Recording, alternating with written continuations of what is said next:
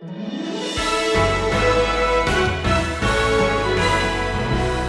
God, I'll obey you. I'll go to Pharaoh. And as he goes, he is probably unaware of the fact that the first plagues will hit his own home. He will climb into bed, and he will touch a clammy frog. He'll sit down to eat, and plop, one of these croakers will land in his bowl. No relief. Obedience to God made his life more miserable in terms of comfort. I think sometimes, ladies and gentlemen, you and I have the idea that if we simply obey God, all of life's waves smooth out.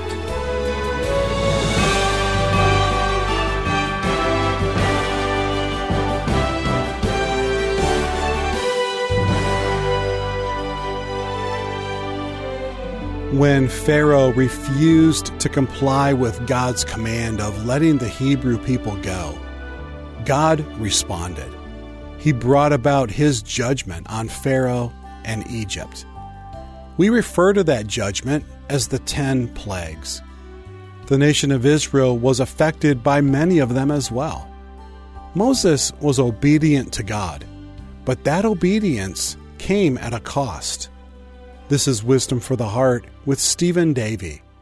We're looking at this account from the book of Exodus today. God begins to judge the hard-hearted Pharaoh in today's passage. Stephen Davey called this lesson the battle between the gods. Let's join Stephen right now. Turn to Exodus, where we continue our studies in the life of Moses. It comes to a showdown between the God we know as Yahweh and the gods of Egypt. Exodus chapter 7 is where our story continues, where we left off last time in Exodus chapter 7. Then the Lord said to Moses, "See, I make you as God to Pharaoh, and your brother Aaron shall be your prophet. You shall speak all that I command you, and your brother Aaron shall speak to Pharaoh, that he let the sons of Israel go out of his land. But I will harden Pharaoh's heart." Now, we could stop there and preach a sermon on all of the thoughts and ideas related to the hardening of Pharaoh's heart. I think it could be best explained by a simple understanding of the meaning of that Hebrew word. The Hebrew word means to twist, to literally wring out. What God is going to do is bring Pharaoh to a place where he will wring out of Pharaoh's heart what is already in there. Chapter 10, verse 3, God says to Moses, we'll get there in just a second, he says, "For the heart of Pharaoh is very stubborn, so I will wring it out." That is, I will bring out of his heart what is residing there. That is a stubborn pride. He says, "I will multiply," verse 3, "my signs and my wonders in the land of Egypt. When Pharaoh will not listen to you, then I will lay my hand on Egypt and bring out my hosts, my people, the sons of Israel, from the land of Egypt by great judgments. And the Egyptians shall know that I am Yahweh, I am the Lord, when I stretch out my hand on Egypt and bring out the sons of Israel from their midst." So Moses and Aaron did it as the Lord commanded them, thus they did. And Moses was 80 years old and Aaron 83 when they spoke to Pharaoh. Now note what happens. The Lord spoke to Moses and Aaron saying, "When Pharaoh speaks to you, saying, 'Work a miracle,' or 'Prove it,' prove this Yahweh of the slaves is literally the Yahweh of the heavens. Then you say to Aaron, 'Take your staff and throw it down before Pharaoh, that it may become a serpent.'" It's interesting that the word is tanin. It's not the same word used earlier. This literally means crocodile. As we know, the servants of the Nile god was the crocodile. There's the thought, and many expositors believe that what happened was that staff became literally a crocodile.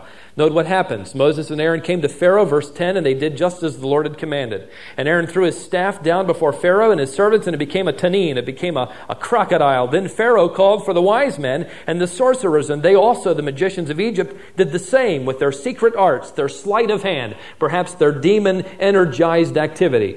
For each one threw down his staff, and they turned into tanin, crocodile. But Aaron's staff swallowed up their staffs. Perhaps there in the floor of that courtroom or Pharaoh's court was a deadly battle between these crocodiles, and finally the one that had come from the staff of Aaron was victorious. I wish I could have been there to see that. Yet Pharaoh's heart was hardened, and he did not listen to them, just as the Lord had said. plague number 1. And I want to give you, as we cover these plagues, the God of Egypt that is confounded. It's interesting as we discover so much from Egypt's history, as the archaeologists uncovered so many things from that ancient land, we have discovered that each of these, though the text does not tell us, actually confound one of Egypt's key gods. God has specifically chosen 10 plagues to confound the Egyptian, to prove that he is the God of gods, the King of kings. And he has also done this so that Pharaoh's heart will be wrung out in rebellion, that God may judge him and the people let go. The first is the Nile being turned to blood. The Lord said to Moses, Pharaoh's heart is stubborn. He refuses to let the people go. Verse 19. Say to Aaron, take your staff and stretch out your hand over the waters of Egypt, the Nile, over the rivers and over the streams which feed from the Nile, and over their pools and over all the reservoirs of water, that they may become blood. And there shall be blood throughout all of the land, both in vessels of wood and in vessels of stone. Now, the liberal critics would say that there was simply the explosion of some type of algae known in the land of Egypt that was red, so that somehow by the sleight of hand the waters turned blood red. There is no way around the literal interpretation of this passage that the water became blood and all of the reservoirs. And not only that, but water that they had stored up in pots and jars, that instantly was also turned to blood. Hoping perhaps that Pharaoh would respond, Moses comes back and Pharaoh's heart is hardened. Verse 23, Pharaoh turned and went into his house with no concern for this. So all of the Egyptians had to dig around the Nile for water to drink, for they could not drink the water of the Nile, and 7 days passed. The key god that is confounded by this plague is the god Osiris. This was the god represented by the symbol in a triangle of the all-seeing God. If you pull out a dollar bill, you will see this same Egyptian symbol on our currency. It is a symbol taken from the paganism of Egypt that represents the key god, one of the key gods of Egypt, meaning he is all-seeing, he is all-powerful. Supposedly, Osiris had the ability to turn death into life. And yet, because of this plague, life is turned into death. All of the fish, the inhabiting animals of that waterway were killed. The second, frogs came upon the land to irritate the Egyptians. Verse 2 says in chapter 8 that God said he would smite the whole territory with frogs. Now the Egyptians had another key god called Heka, H-E-K-A. Heka was known as the god or the frog god. It was actually a goddess whose body was shaped like a woman and yet whose head was shaped and fashioned like a frog. Not a very attractive god. And the frogs, although they were considered unclean, were revered. This was the goddess of fertility. She was supposedly the one that would aid women in childbirth. It's interesting, the text will tell us that the Egyptian magicians also counterfeit this miracle. They also, with sleight of hand or with perhaps demonic energy, also reproduced in the courtroom before Pharaoh frogs. So not only does God inundate the land with frogs, but the Egyptian magicians create a few more, perhaps frogs, or with sleight of hand pull them out of the hat or from behind a curtain. We don't know. And I also think it's very ironic from studying all that we know of Egypt. This god, of course, was revered, and you were not allowed to even brush one aside. You couldn't kill them. So here is the land, and the text tells us that look at verse 3. The Nile will swarm with frogs, and they will come up and go into your house, and I think Moses is enjoying writing this part, and into your bedroom, and on your bed, and into the houses of your servants, and on your people, and into your ovens, and into your netting bowls. So the frogs will come up on you and your people. Get the picture. The land is swarming with frogs. A frog is in the netting bowl as a woman is making bread, and she cannot scurry it along. She can't brush it aside because this is a god. This is a representative of the goddess of fertility. They climb into bed and they put their feet under the sheets and they hear a croak and they feel something clammy. The frog jumps and they do too. But you have to change. You can't. That frog's going to sleep in your bed. I can't imagine just the irritation. There's no pain involved. Just the awful irritation of these little things croaking all over Egypt. I imagine that Moses' credibility with the Israelites is decreasing with every croak as well. I'm sure that he would tell the people, look, God is going to move in the heart of Pharaoh, and he's going to inundate the land with frogs. Now, up to this point, the Israelites are also being plagued. It isn't until after the third will these plagues cease to affect the Israelites. And I think because they had also perhaps turned to the idolatry, perhaps they were impressed with the gods of Egypt. Would God allow them to also suffer? Now the third comes along and there is a change, and that is, according to your notes in the text, lice infesting the land in the next paragraph. Translated perhaps insect in your text. Verse 16 of chapter 8 begins the story. And the God is the God Geb, G-E-B. This is the earth God. He is the God that is supposedly blessing them with his presence. His earth, the dust of the earth, is a blessing to the Egyptians. It is from this ground that comes nutrition and fruit and fiber and all of those things that help the Egyptians to live. But now, because of this plague, note what happens. Verse 16, then the Lord said to Moses, say to Aaron, stretch out your staff and strike the dust of the earth. Strike Geb, the earth god, and it will become gnats or insects, I believe translated lice, throughout all of the land of Egypt. And they did so. And Aaron stretched out his hand with his staff, and he struck the dust of the earth, and there were lice on man and beast. All the dust of the earth became lice throughout all the land of Egypt. This, according to the Egyptologists, was that little insect that would burrow into the ears and the nostrils of both human and animal and bite. It was a tremendously irritating thing, and they literally swarmed. They were so numerous that they are referred to as coming from the dust of the earth. You would think by now they had had enough. In fact, verse 19, the magicians said to Pharaoh, this is the finger of God. Because they, in verse 18, tried by secret art to bring forth the same, and they could not. They had counterfeited the first two, and they were affecting also the Israelite. Now the third, they cannot counterfeit. They cannot create the illusion, perhaps, that they also have this power. And because of that, they throw up their hands to Pharaoh and they say, look, this is the finger of Yahweh. This is done by someone more powerful than we. And they toss it, they bag it and say, well, we're through. We can't do anything more. This is a more powerful God than ours. But Pharaoh's heart, verse 19, was hardened, and he did not listen to them, as the Lord had said. The next plague would be then the plague of beetles. The plague of beetles or flies. And this is a difficult one to translate because the Hebrew word could be used in a number of different ways, but most would agree that it could be referring to either the fly or the beetle. The god of the flies, and I'll just take both of them and tell you how God would confound their gods. The god of the flies, according to the Egyptians, was Beelzebub, a term referring to Satan. But back in that day, Beelzebub was the fly god, literally the dog fly. It was the fly that bit. It was the large fly that they feared as they went about biting and plaguing them. And Beelzebub was supposedly the protector against this particular kind of fly. It was by worshiping him that Egypt would never be invaded by this fly, this pest.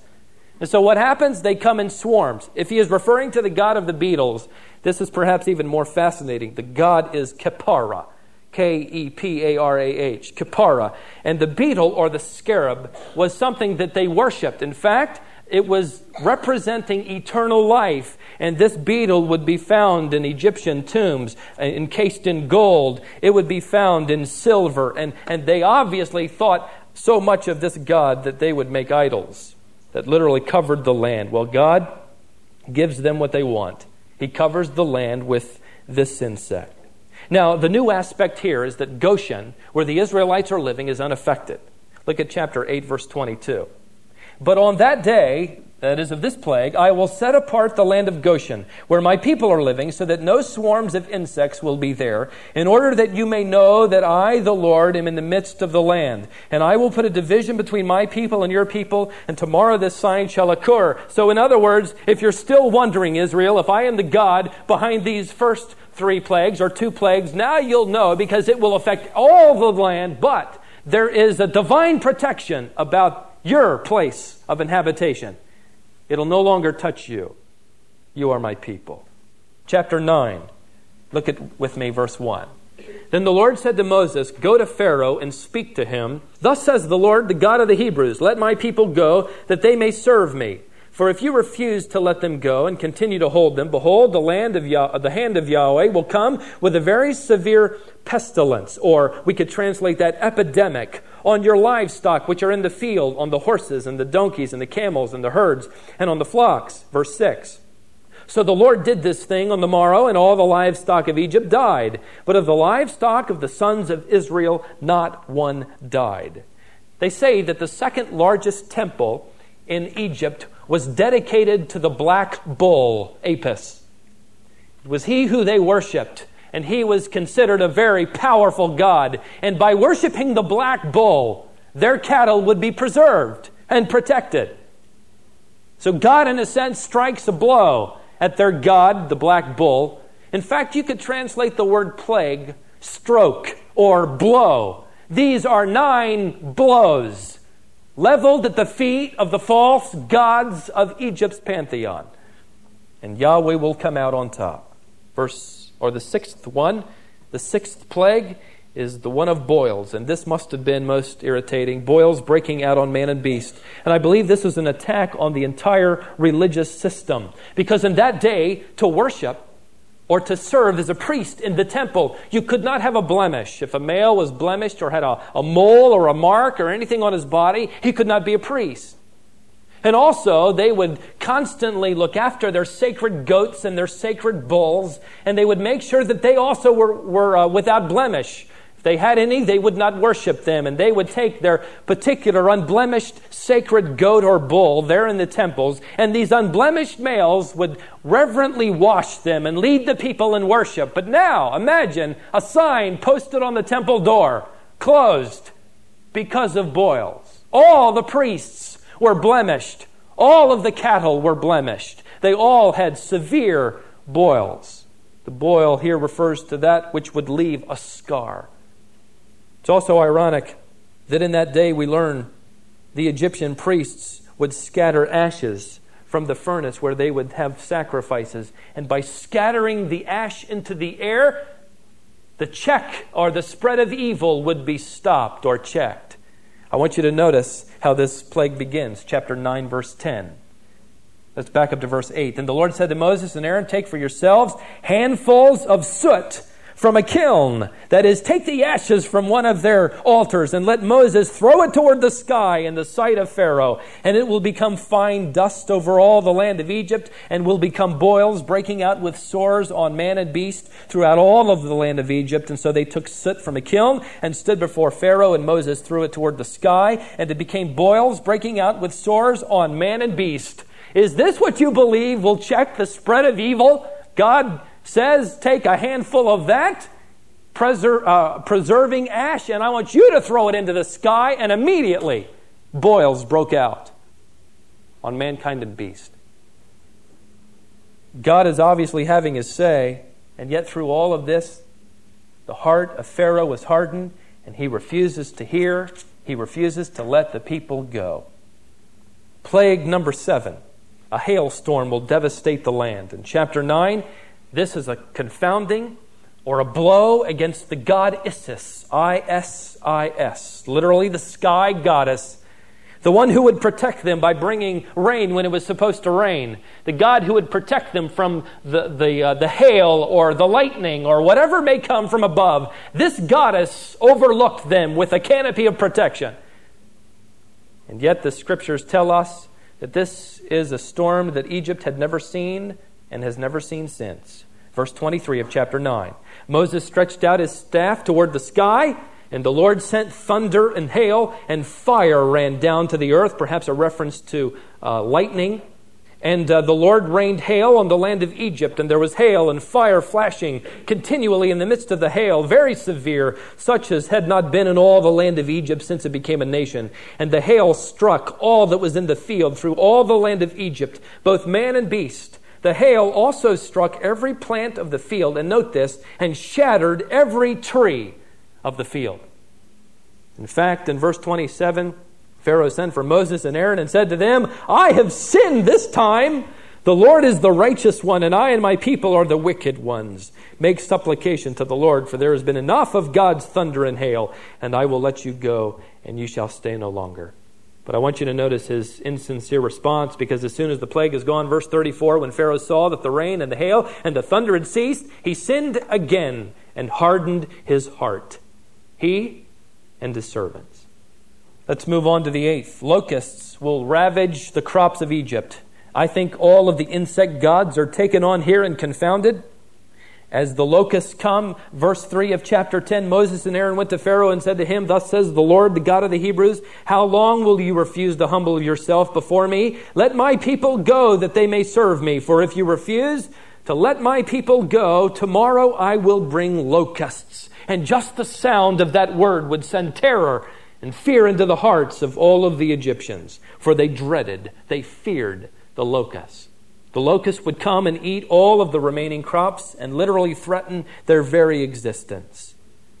But yet Pharaoh continues to be stubborn. That brings me to the 9th plague, and that is a confounding of the god Ra, R-A. And this is the crowning insult for Pharaoh. This is something that is literally leveled at his very feet, because darkness in chapter 10, verse 24, will come over the land. Well, verse 21, And the Lord said to Moses, Stretch out your hand toward the sky, that there may be darkness over the land of Egypt, even a darkness which may be felt. You think, Pharaoh, you are a god? You think you are the embodiment of the sun god Ra? God will cover the sun with the palm of his hand, if it were. And darkness will reign on the land. But yet in Goshen, like a beam of light, it's like daytime. But in the land of Egypt, it is dark. I want to give you 2 lessons that I have learned from studying the life of this very stubborn and rebellious man. First, I really believe from observing him that stubbornness deafens you to the Word of God. It's interesting that every time Moses and Aaron came to Pharaoh, they began with, Thus says the Lord. And yet, because of the stubbornness of his heart, he was deaf to the Word of God. And I think pride, secondly, blinds an individual to the work of God. Chapter 10, verse 3 is the key verse. Moses and Aaron went to Pharaoh and said, Thus says the Lord, the God of Hebrews, How long will you refuse to humble yourself before me? That's the key point. You know what the problem of Pharaoh is? He is deity in his own eyes. He is caught up with himself, and because he sees only himself, he cannot observe the work of God. It's interesting, throughout history, I imagine, if we could see it from God's vantage point, every once in a while he pulls back the curtain on his judgment on mankind who by stubbornness and pride raise their fist in the face of Yahweh. I think of Voltaire, the atheist, who said, You have seen what one little Jew did for the cause of Christianity. Now I will show you what one little Frenchman will do to destroy Christianity. But what is really more ironic to me, ladies and gentlemen, is that his very home from which he printed all of these articles, it is now being used by the Geneva Bible Printing Society to publish scriptures. I don't intend to be so dramatic as to make you fear shaking your fist in the face of Yahweh, but ladies and gentlemen, whether you are judged now or later, if you have refused by stubbornness and pride to acknowledge the Word of God that says now is the day of salvation, that says my Son is the light of the world, He is the giver of life, He is sovereign, I fear for any who reject Christ, who like Pharaoh steal their hearts. I trust that God even now works in your heart if you're an unbeliever and you enjoy the joy of surrender. 2 things from the life of Moses. First, obeying God may not bring expected relief. Think of it. Okay, God, I'll obey you. I'll go to Pharaoh. And as he goes, he is probably unaware of the fact that the first plagues will hit his own home. He will climb into bed and he will touch a clammy frog. He'll sit down to eat and plop, one of these croakers will land in his bowl. No relief. Obedience to God made his life more miserable in terms of comfort. I think sometimes, ladies and gentlemen, you and I have the idea that if we simply obey God, all of life's waves smooth out. Secondly, serving God may not bring immediate results. Perhaps you have shared Christ with a family member or a neighbor or someone you work with, and you're frustrated because they seem to lean toward the gospel, but then on another occasion, you know they're so far away, and you think, God, no results. Why do I bother? Why the agony? Why the burden? They don't seem to hear. I want you to understand, ladies and gentlemen, that the basic underlying motivation, the foundation upon which Moses obeys God and speaks for him, is not result. It is to glorify God. It is to honor God. The reason that I live my life like I do, the reason that I share Jesus Christ is not necessarily so I can jot down all of the results.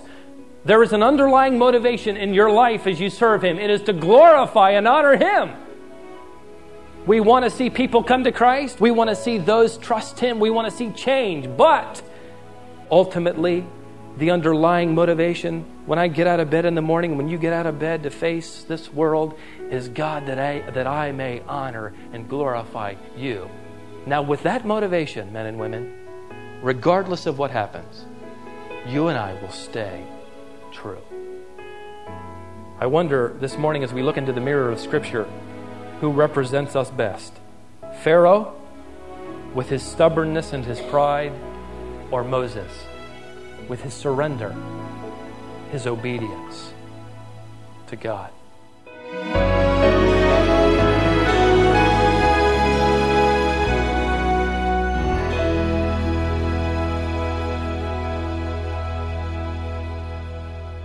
That was Stephen Davey and a lesson called The Battle Between the Gods, here on Wisdom for the Heart.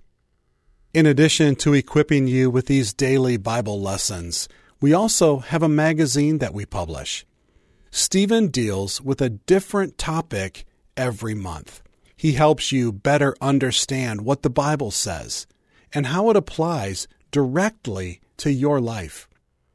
For example, some past topics included such things as how to forge friendships, a biblical look at Islam, what we can know about angels, demons, and the spirit world. Did the story of Jonah really happen, and what can we learn from it? How can we have a biblically based marriage? How can we find true happiness? And what is real happiness? And much, much more. Each issue also includes a devotional guide for that month. Stephen's son, Seth, writes devotionals that are theologically rich and filled with practical insight for your life. We send 3 free issues of Heart to Heart magazine as a gift to everyone who asks.